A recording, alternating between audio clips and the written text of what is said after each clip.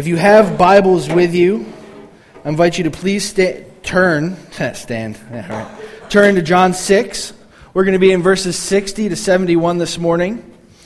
And for our scripture reading, we're going to do something a little bit different. Instead of me reading it, I'm going to invite the person who raises his hand every Wednesday and takes the corner on reading scripture at youth group. And I'm going to invite Donovan Varney to come up. He's going to read scripture for us this morning. John 6, 60 to 71. If you don't have a Bible, we do have some in the back, which looks like this one that Donovan's holding. A nice paperback, ESV. If you don't actually have one at all, please keep it. It's our gift to you.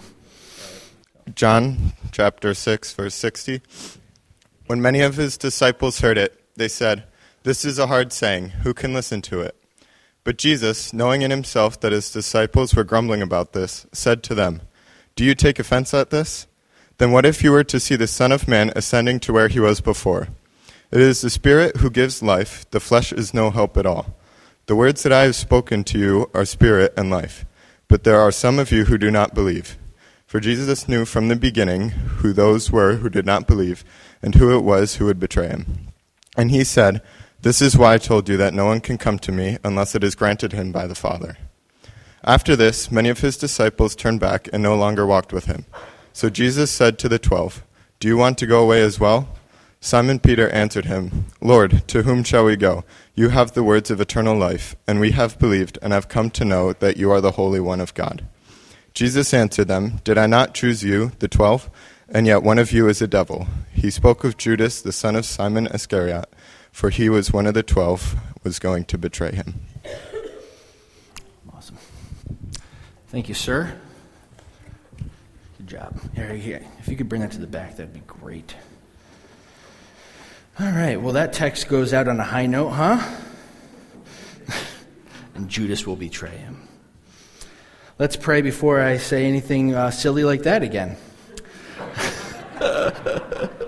Father, thank you for your word, and may that reading just not go in void, that you spoke to our hearts through it. And as I just said, Lord, may my words not be my words this morning. May you speak through me, that the message would be clear and speak to all of us, that we would see how good and glorious you are. In Jesus' name, amen. All right, so we are in the Gospel according to John, the invisible made visible. And we're at the end of chapter 6, which was a super long chapter. 71 verses long, and it was just jam-packed with all kinds of stuff. And chapter 6 continues that trend that we saw throughout the whole book of the Bible. Oh yeah, kids, please be dismissed. Thank you. I'm not the lead guy. I don't remember this stuff. Cut that from the video. Okay. Let the kids go, and then I'll continue. All right, so with chapter 6, we see the trend that we've seen throughout the first 5 chapters of the book, that Jesus is speaking to people. And he's speaking in terms of the spiritual, in terms of what's going to happen. But people aren't grasping it. They can't see the big picture. They're not seeing the truth in what he's saying. They're stuck on the earthly things. And here at the end of the chapter, we see the culmination of all that's been going on. We saw 5,000 men and their families fed from a few loaves and a couple fish. We saw Jesus walk on water. We've heard Jesus tell the crowd over and over and over again, don't seek the signs. Don't seek just the food itself, but seek the giver of those things. Seek the Creator. Seek me, the true bread of life. What he has to offer is far better than what they're looking for. And we saw Jesus use the bread that he fed them, and we saw Jesus use the bread that was given to Israel in the time of Moses as an illustration to say, this bread was given, but I'm the better bread. I am the bread of life. John 6:35. Jesus said to them, I am the bread of life. Whoever comes to me shall not hunger. Whoever believes in me shall never thirst. And then last week, we saw Jesus take this bread illustration even further when he said, "Truly, truly, I say to you, unless you eat the flesh of the Son of Man and drink his blood, you have no life in you. Whoever feeds on my flesh and drinks my blood has eternal life, and I will raise him up on the last day." And these words that Jesus was speaking, he was speaking them in the synagogue in Capernaum, and it caused grumbling. We saw it caused dispute among the Jews. They, as others that we've seen throughout this book, cannot get past the physical. They cannot get past that. When Jesus says flesh and blood, he's not talking literal, like just go and eat him and stick him on a pole and roast him over a fire. That's not what he's talking about. They're missing that. To eat his flesh, to drink his blood, is to believe in him, to trust in him, that he is the way to eternal life. That the flesh and the blood points to his flesh and blood that would be sacrificed on the cross. And these statements are what bring us to where we're at closing the chapter this morning. And what I hope we see is that when confronted with tough truths of the gospel, that we're called to also respond to those truths. When we're confronted with the difficult truths of the gospel, there's really two responses that we see: rejection or acceptance of it. When Jesus speaks truth, he speaks the words of eternal life. How will we respond when confronted with the truth that salvation is by grace alone, by faith alone, through Christ alone, as we just sang? How will we respond to the truth that our works, our deeds, and anything apart from feeding on the flesh and blood of Christ, that is anything outside of faith and trust in him, cannot save us? And that's what we're looking at this morning. And as we do that, we'll do so under the three headings of repulsion at the truth of the gospel, revelation of the truth of the gospel, and responses to the truth of the gospel. We'll start with repulsion. Let's get repulsion out of the way. Verse 60, John says, "Many of his disciples heard it, and they said, 'This is a hard saying. Who can listen to it?'" The first thing to note here is that we see a change from who John is talking about when they're responding to Jesus' teaching. Up until then, we saw Jesus teaching and it said the Jews were grumbling. The Jews were disputing over what Jesus was saying. But now we see it change. The people, his very disciples, are the ones troubled by his teaching. And when we think of the word disciple, we think of typically someone who's walking in faith with Christ, looking to him, learning from him. But it doesn't necessarily mean you're all in. To be a disciple at the bare bones level of what a disciple means is to be a learner, to be a student. These people they didn't get it. They were learning, they were being students, they were listening to what he taught, but it didn't mean they were necessarily believers. It doesn't mean they've been redeemed by the grace of God. It means you're a student. If I sat in a class on something like, Scientology, I would technically be a disciple of the teacher of that class, whether I was bought into it or not. So when we look at disciple, that's what we're looking at. And I just think that's an important distinction to realize when we're looking at the Scripture. They were followers of Jesus. They listened to what he taught. They looked at the signs. They ate the food. But when it came to Jesus saying, "I am the bread of life, and in order to have life, you must eat my flesh and drink my blood," these disciples respond with, "This is a hard saying. Who can listen to it?" And at first read, I think we look at this and saying it's a hard saying, and we just think, what they're saying is, this is difficult to understand. This is really confusing. That's what we would think. Like they're kind of like, flesh? Blood? What? But that's not what they're saying. the word used is actually skleros, which means harsh, rough, or offensive.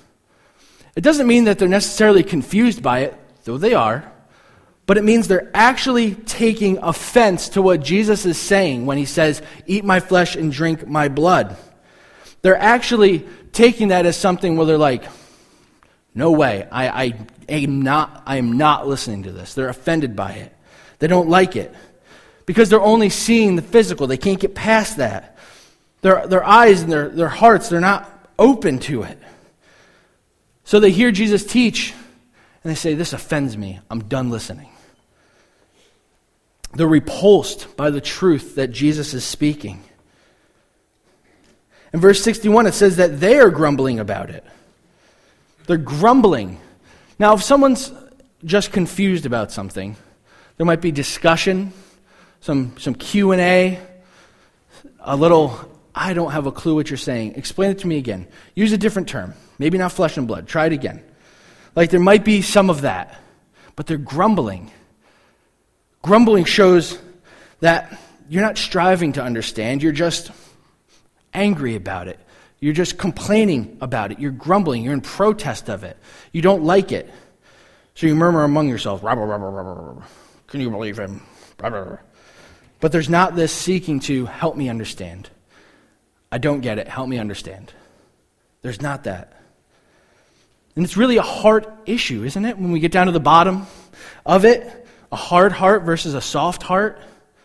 A heart that is not open to learning or listening versus a heart that's open to truths that may seem difficult to our preconceived notions. As God reveals more about himself to us through his word, we're not always going to get it right away. Sometimes it's going to be a little tough to understand. Actually, I think probably more times than not. When we're reading the Bible, we're seeing something, and we flip the page, and then we're like, "Wait, hold on. What?" There's those moments where we're like, we don't necessarily get it. It takes time. It takes prayer. It takes the Spirit of God working in our souls. And it takes an eagerness and a desire to want to understand on our part. That's something we're not seeing. They heard Jesus' words, but they were like, "This just offends me, and I don't want to listen to it anymore." They think they know all there is to know, and Jesus is telling them something else, and they're like, "This offends me, I don't want to know it." I've probably used this illustration before, but I'll use it again because I like it, and I think it works. It just makes sense. In the book Crazy Love, Francis Chan says, "If my mind is the size of a soda can, and God is the size of all the oceans, it would be stupid for me to say he is only the small amount of water I can scoop into my little can." It's so true. But we do that all the time. We think, now I've got it. Now I know all there is to know. And then you realize, oh no, there's the Indian Ocean and the Arctic Ocean. I have like a little bit of the Atlantic Ocean. There's all these different things. It takes time. It takes discussion. It takes learning and praying, asking God to open our eyes to the truths that he's speaking, that we would be receptive to them. So when we read the scriptures and we hear the tough truths of the gospel, we mustn't have hearts that are repulsed and being, just turned off. We need to have soft hearts, eager to learn. And hopefully, Lord willing, we'll be able to comprehend those things. There are mysteries of the gospel that we may not understand on this side of glory. And I also just want to make a note, when I'm talking about truth, tough truth that we need to work through and then eventually understand, I am just talking about the truth that comes from this book. I'm not talking about crazy, new agey, whatever business that comes from anyone on the street or some just like out there thinker. I'm talking about the Word of God. We look at the truth that's in the Word and we want to understand it. We want to work through it. I'm not talking about the outside stuff. That stuff we can go, well, that's not in here, so I'm done. I think we should test things. We should listen to them. But if it doesn't line up with this book, this is our supreme authority. We should stand in submission to its truth, not make it conform to our own. So as they're grumbling amongst themselves over what were already difficult truths, Jesus speaks to them in the midst of their repulsion and offers even more revelation about himself and more difficult gospel truths. Picking it up in verse 61. It says, "But Jesus, knowing in himself that his disciples were grumbling about this, he said, 'Do you take offense at this? Then what if you were to see the Son of Man ascending to where he was before? It is the Spirit who gives life, and the flesh is no help at all. The words that I have spoken to you are spirit and life.'" Jesus is no dummy. He knows the disciples are grumbling. They're not getting away with anything grumbling. He knows. And he knew that they didn't fully grasp the weight of what he was saying. And he knew their attitudes were not ones that wanted to learn, that they had already made up their minds. But he continues pressing on in the truth. And in these verses, we see Jesus reveal three things. The first is Jesus is revealing his pre-incarnate deity to them. Jesus is revealing his pre-incarnate deity. 61 and 62.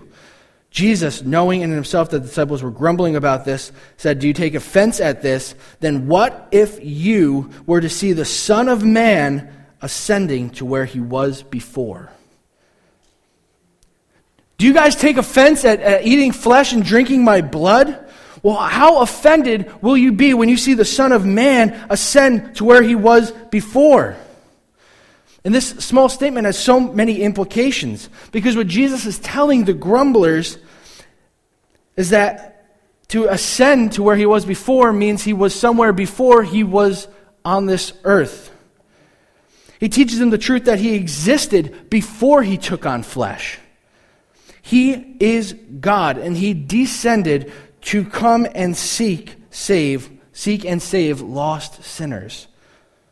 Jesus is the Word made flesh, the invisible made visible. Colossians 1, 15 to 20. It's a lengthy one, but I love it. Paul says, "He is the image of the invisible God, the firstborn of all creation. For by him all things were created in heaven and on earth, visible and invisible, whether thrones or dominions or rulers or authorities. All things were created through him and for him. He is before all things, and in him all things hold together. He is the head of the body, the church. He is the beginning, the firstborn from the dead, that in everything he might be preeminent. For in him all the fullness of God was pleased to dwell, and through him to reconcile himself all things, whether on earth or in heaven, making peace by the blood of his cross." He was before everything. He was deity before he took on flesh.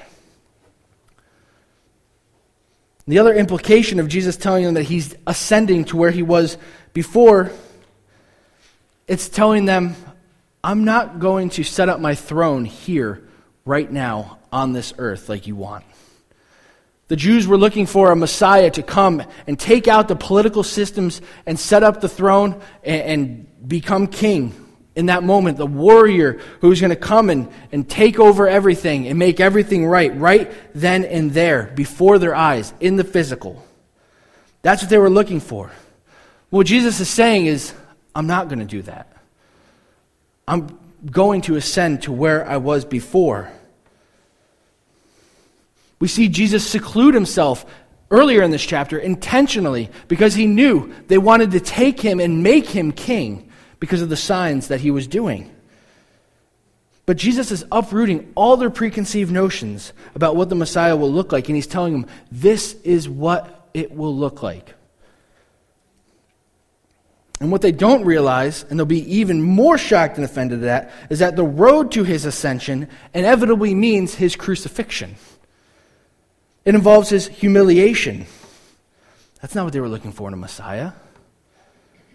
Isaiah 53, 3-4 says, he was despised and rejected by men, a man of sorrows and acquainted with grief. As one from whom men hide their faces, he was despised, and we esteemed him not. Surely he has borne our griefs and carried our sorrows, yet we esteemed him stricken, smitten by God, and afflicted. His ascension is preceded by the road to Calvary. Jesus is telling them, if you think it's a tough truth to swallow, to eat my flesh and drink my blood, then when you see what's actually going to happen, you're really going to be shocked. It's really going to rock your world. Jesus is revealing his pre-incarnate deity. Jesus is revealing the work of the Trinity. We saw last week, verse 44, Jesus said the Father, he said this of the work of the Father and the Son. He said, no one can come to me unless the Father who sent me draws him, and I will raise him up on the last day. And now here we are at verse 63, and it tells of the work of the Spirit in this. He says, it is the Spirit who gives life. The flesh is no help at all. The words that I have spoken to you are spirit and life. In this discourse, we see the redemptive work of the triune God. The Father sends the Son. The Son does the will of the Father, speaking words of life. And the Spirit works in the hearts of the believer, giving life. The triunity of God is so evident here. And the disciples were so concerned with Jesus' words to eat his flesh and drink his blood that Jesus is trying to tell them, point them to the spiritual, almost like giving them the answer, but they just don't get it. He said, stop focusing on the flesh. Stop thinking of the things, the ideas of this world. I'm telling you, my Spirit is what gives life. So you don't need to bite my arm and actually eat my flesh. It's the Spirit that gives life. The Spirit alone will open your eyes to the truth that I am telling you. The flesh is of no help. And it might be a little confusing, but this idea of the flesh is no help is actually talking more about the attitude of fleshliness or worldliness. Jesus is talking about our human effort, our fleshly striving to attain salvation. The fleshly striving that people do in order to gain their favor with God. The outward appearance, the bragging of good works, the parading around of, like the Pharisees of, I did what it said in the law, so I'm good to go. If you haven't done it, well, you kind of stink. Jesus is talking about that. He's saying that flesh, those things, they're no help at all without my Spirit. Without seeing that salvation is through me and me alone. Our flesh, it desires something deeper. It desires something more. We crave eternal belonging, but the flesh alone will never be able to attain it. Outside the supernatural work of the Spirit, it isn't possible. The Spirit is the water that makes the seeds of the gospel sprout within us. The Father sends the Son. The Son speaks the words of life, and the Spirit gives that life within us. How it works exactly, I don't know.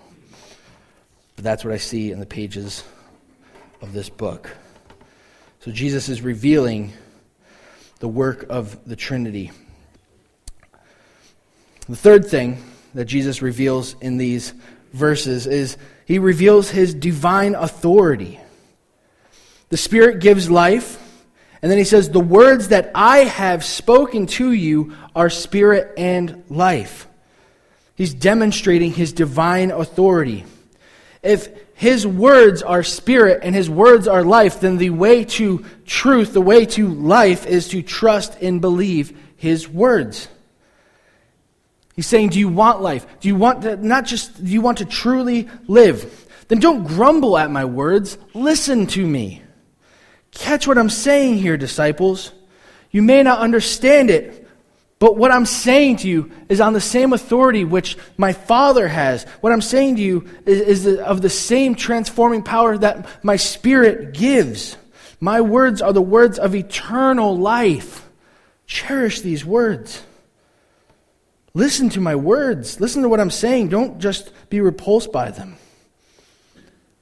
So, he's telling them, I speak the words of eternal life. The Old Testament prophet Jeremiah says in chapter 15, verse 16, he says, saying to God, your words were found and I ate them, and your words became to me a joy and a delight of my heart. For I am called by your name, O Lord, God of hosts. Jesus wants the disciples to cling to his words and cherish his words, and with the same affection that Jeremiah had for the word of God. Jesus, the truths of the gospel, Jesus' words here, they shouldn't be a burden to us. They should be a delight to our hearts. That there's no other way to life but through Christ, through his flesh, through his blood shed on the cross. It should delight us. Our flesh will fail us, but Christ will lead to life. This is good news Jesus is preaching. I mean, there's a little bad news. Jesus continues. He said, but there are some of you who do not believe. For Jesus knew from the beginning who those were who did not believe and who would betray him. And he said, this is why I told you that no one can come to me unless it is granted him by the Father. We see the Trinity again. Jesus is telling them he has the words of eternal life. He's pleading with them to hear what he's saying. But he knows that there are some who won't believe. Can you imagine? You're pleading with these people. You're telling them this truth, and inside you already know. Not all are going to believe it.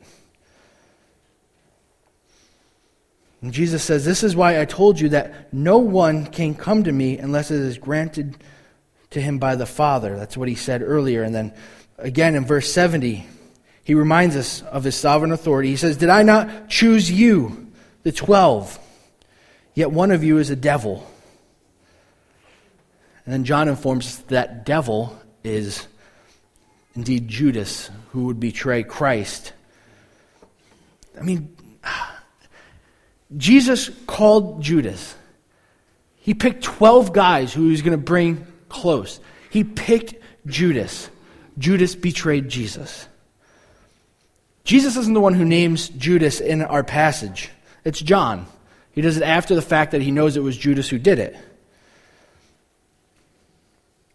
Only after Peter witnessed it firsthand. So Jesus doesn't say to his disciples, right here in verse 70, I know I just skipped a little chunk, don't worry, we're coming back. He doesn't say, one of you is a devil, and then looks at Judas and goes. He doesn't do that. He just says, but yet one of you is the devil. So 12 people are probably standing there going, is it me? I don't know, is it me? They're probably what does that mean? That's probably a hard saying too. Judas was there with all the other 12 for the miracles. Judas was there for all the teaching. Judas was there experiencing the love of Christ, fellowship with Christ firsthand. But he still rejects Christ. He still betrays him, just as Jesus said he would. Like the disciples who heard Jesus' words and leave, Judas' heart and mind was made up. This is the same tension we saw last week when Pastor Lou preached. God's sovereignty and salvation, man's responsibility. A very tough gospel truth.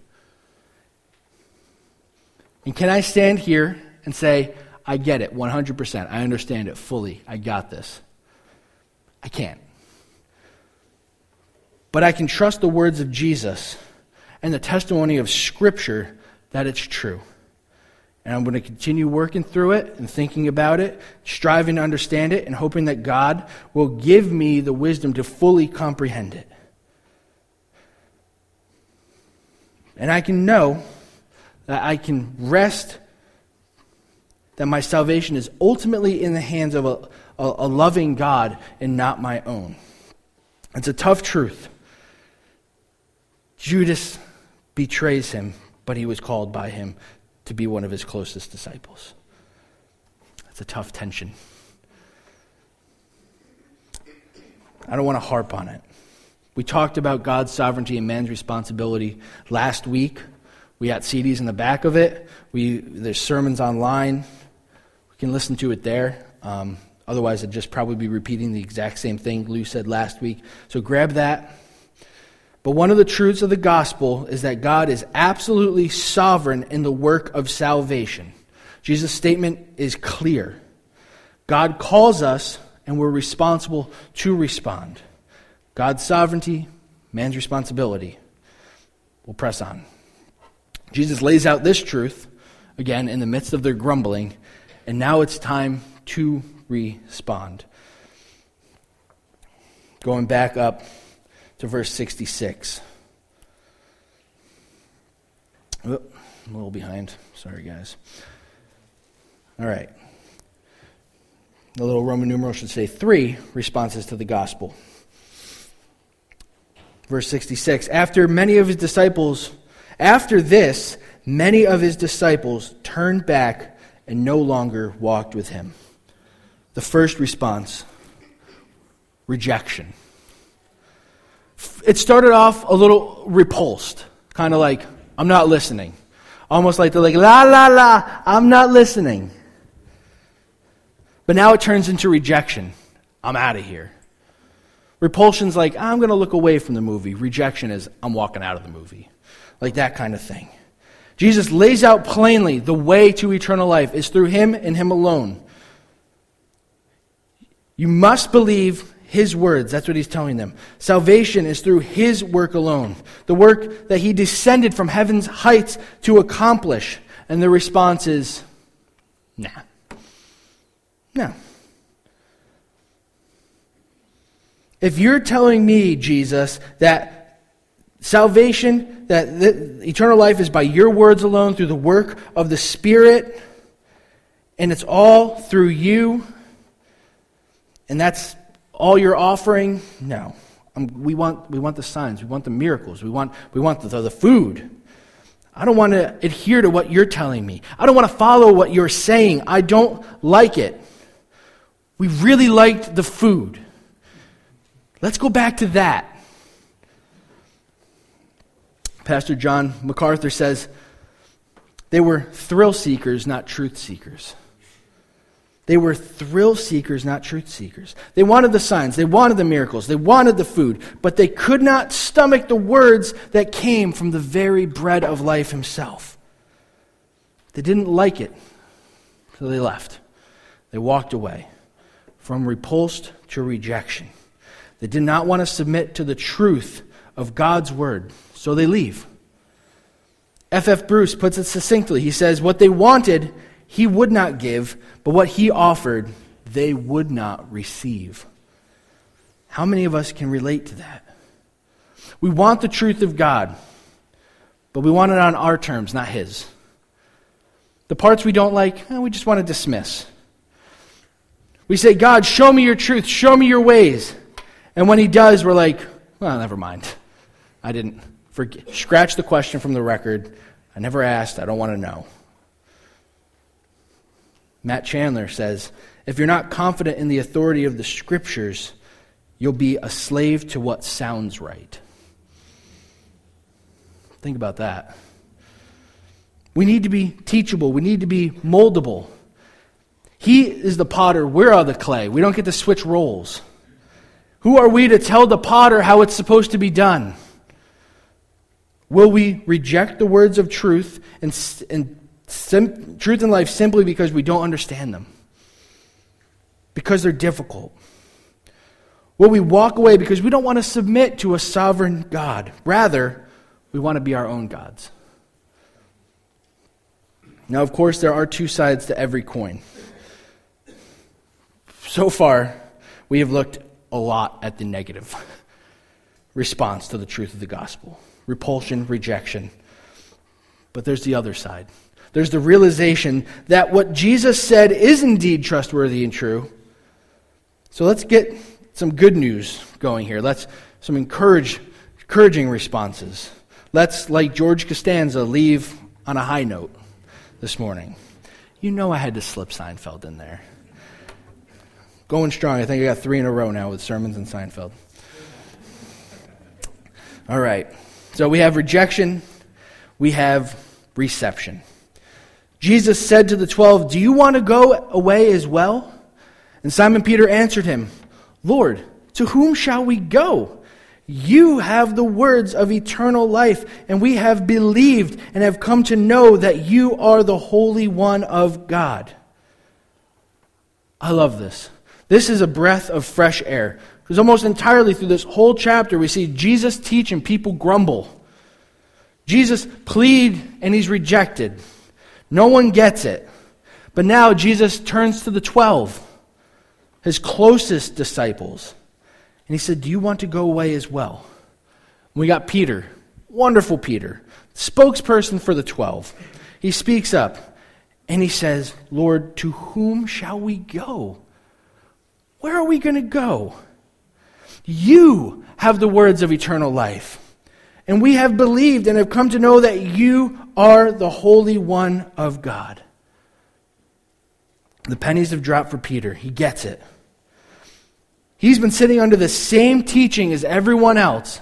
He's seen the same signs. He's heard Jesus say the same thing. But he gets it. He says, you're the true possessor of the words of eternal life.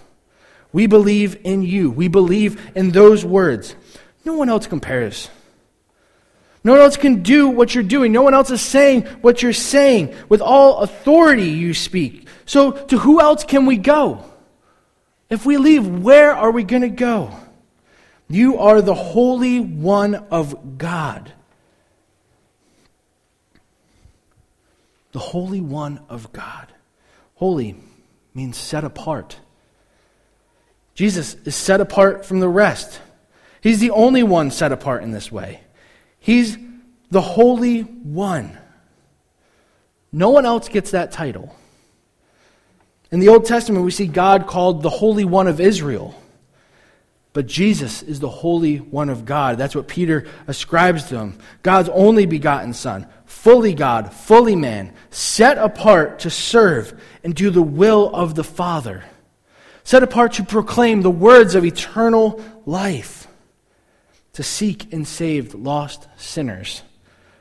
Set apart for the purpose of giving his life as a ransom for many, breaking his flesh, spilling his blood, that we may partake of that sacrifice by believing and trusting in that work that he did on the cross. Do we get it? Where else can we go? There are millions of things that tell us we can find joy, fulfillment, and satisfaction. There's millions of things that could probably make us feel good inside, at least for a little while. For some it's greed. For some it's pleasure. For some it's lust. For some it's gluttony. For some it's power. And within all these categories, we'll find some place to run that isn't Christ. But then what happens? We're left empty. We're left going, all right, well, this didn't work, so maybe I'll go over here. Yeah. And then when that doesn't work, maybe I'll go over here. But in Christ, we find our joy and satisfaction knowing we are loved and cared for. In Christ, there is hope because he has the words of eternal life. In Christ, we can find power in admitting weakness and resting in his strength. I'm sure you guys have heard people say, Christ is a crutch. Christianity is a crutch. Yeah, because we need one. If we have a broken, have you seen someone try to walk on a broken leg? Without a crutch? It's like, oh, no, I'm good. I'm good. I don't need a crutch, really. And it's just painful. You watch it and it's painful. You can't do it. The pain of a fully broken bone is excruciating. The crutch takes the weight off. We need Christ because we are broken. We need the words of eternal life. We need something firm, someone firm that we can hold on to that tells us, I'll never leave you nor forsake you. We need Christ to help support us and help us walk. And admitting that we're broken and we need someone else is what makes it so hard for many people to heed Jesus' words. It makes it very hard for people to accept the fact that God's sovereign over all. Admitting that we don't have it under control, that can be tough. We don't want to do that. We're not raised to do that. But we need to see that the flesh is no help at all. Our deeds aren't sufficient. Only Christ and his work is. To whom shall we go? Where will you go this morning? Where will you look? Will you seek refuge in the faulty systems of this world? Will you go chasing the latest sign, wonder, and miracle? Will you just go chasing the thing that sounds right and feels good? Or will you cling to Christ? Where will you turn? Have you heard the call, but you've been resisting? You've been kind of repulsed, saying, this is hard, I don't want to listen. Let the words of eternal life soften your heart this morning. This morning we have the privilege of taking communion together. A time where we can examine our hearts, or we can come before God. Well, really, anytime we can examine our hearts and come before God. That's a gift of grace that he's given us. We can come before the throne of grace. But this morning, we take communion. Take the time to confess sin that you need to confess. Take time to repent, turn from it, and run towards the Holy One of God. The bread and the cup, it represents Christ's sacrificed body and blood shed on the cross. It's a reminder that we cannot and will not save ourselves by our own efforts, but we needed a perfect and spotless lamb to atone for our sins, to pay our debt. We can rejoice when we take communion because it reminds us of that victory over sin, death, and hell. We confess, we repent, we celebrate Christ's accomplished work. This table is not a King's Chapel table. It's for anyone who has put their faith and trust in Christ. Maybe you haven't, but today's the day. Again, confess, repent, and if you've done that, you can come to the table. You can take of those elements. If the Spirit has sprouted those gospel seeds in you and shown Christ is the way, the truth, and the life. Maybe this morning you're still like, I'm not in. I don't believe what you're saying. You haven't taken that step of faith. I get it. It's a process. But one thing we ask with communion is that you just don't take the elements this morning. Sit, meditate on the words that were spoken. Think about the song that is being sung. And it is my hope that you would take that step of faith. We've been presented with some difficult truths to wrap our minds around in this passage. How will you respond? Let's pray.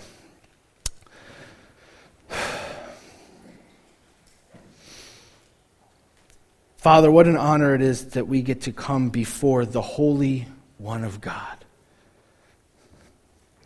That we can approach you and lay at your feet our sins, our sorrows, our burdens, and that you are faithful and just to forgive them and cleanse us of all unrighteousness.